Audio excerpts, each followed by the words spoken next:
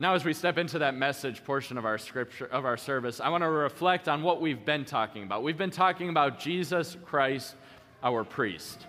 Pastor R presented that to us a couple of weeks ago. We saw Jesus actually standing in as our substitute on trial a little bit ago. And today, we talk about Jesus, our substitute, who dies for us. We'll hear about that in our video this morning.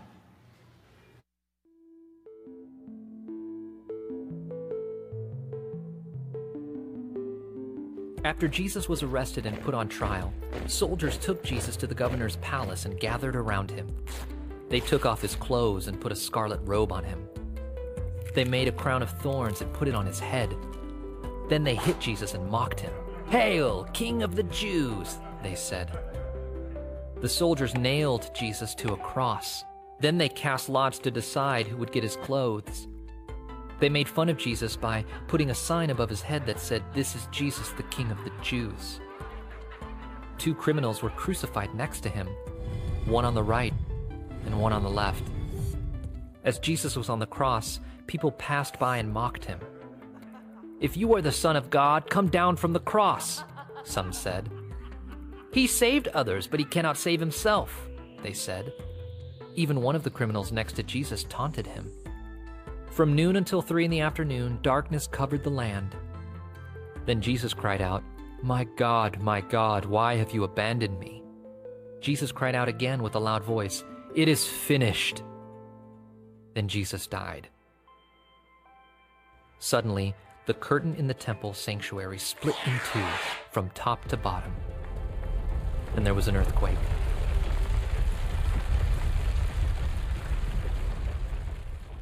Many women who had followed Jesus from Galilee were watching from a distance. A Roman soldier who was near the cross and those who were with him saw what was happening and said, "This man really was God's son." Jesus was buried in a rich man's tomb cut into a rock. A stone was sealed in front of the tomb, and Roman soldiers stood guard so that no one could steal Jesus' body.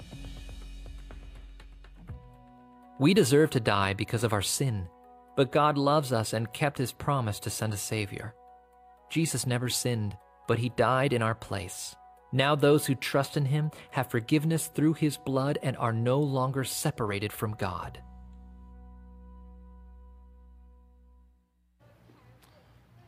So today we saw Jesus is our substitute, ultimately so that we would have life and rejoice in it. And that's what I want to talk about today. But first, I want to clarify what a substitute actually is. So we have this awesome blessing here at St. Luke's of having this person that we call a vicar.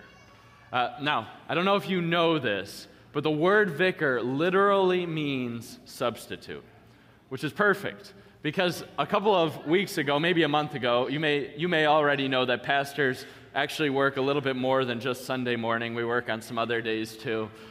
There was a day where I was scheduled to do a lot of things, and I came up really sick.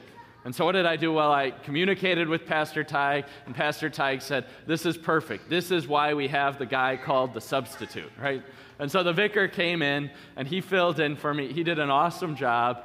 And the cool thing about him being my substitute is then I had the freedom to go back to sleep until I felt a little bit better, right? I didn't really have to do anything because the vicar substituted for me.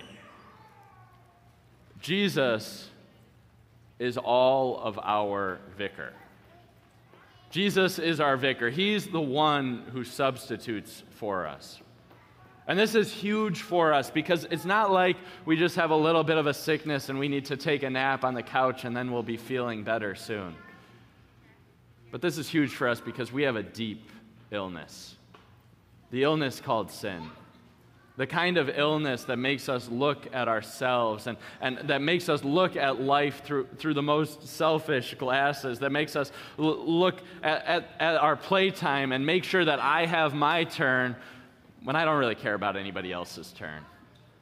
It's the kind of glasses that makes me look at my bank account and see the things that I could buy rather than the way I could impact God's kingdom.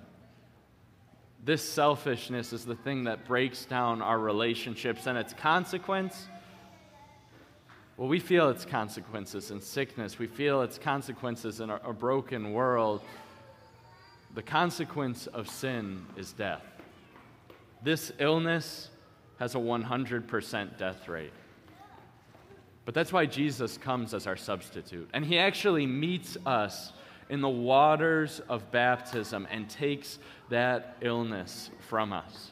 He takes that illness from us, and then he stands in our place and does something that we could never do because we have that illness. He lives a perfect life, a life that is obedient, that obeys God's will no matter what it is, even though God's will had him die on the cross. Let's go ahead and go to that next slide. And on the cross, we see our King Jesus giving up his life. And what does he say about sin and its consequences? He says, "It is finished."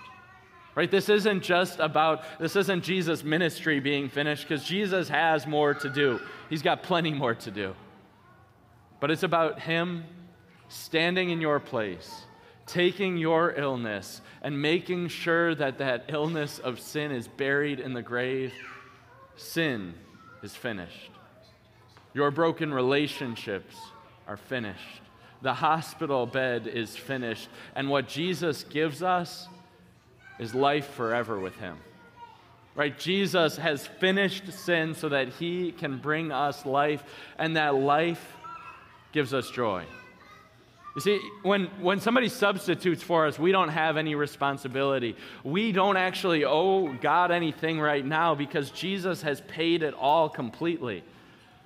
But that doesn't mean that we just sleep on the couch forever, right?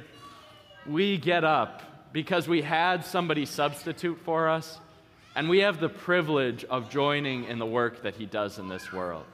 We have the privilege of rejoicing in what he's done, and that's what we're going to hear today as we receive these new members, is in their joy in what Jesus has done and the life that he has given them. They have an opportunity to confess their faith here with all of us, ultimately so that all of us would go out into this world and tell people about the joy we have, about the life we have because Jesus substituted for us. Amen.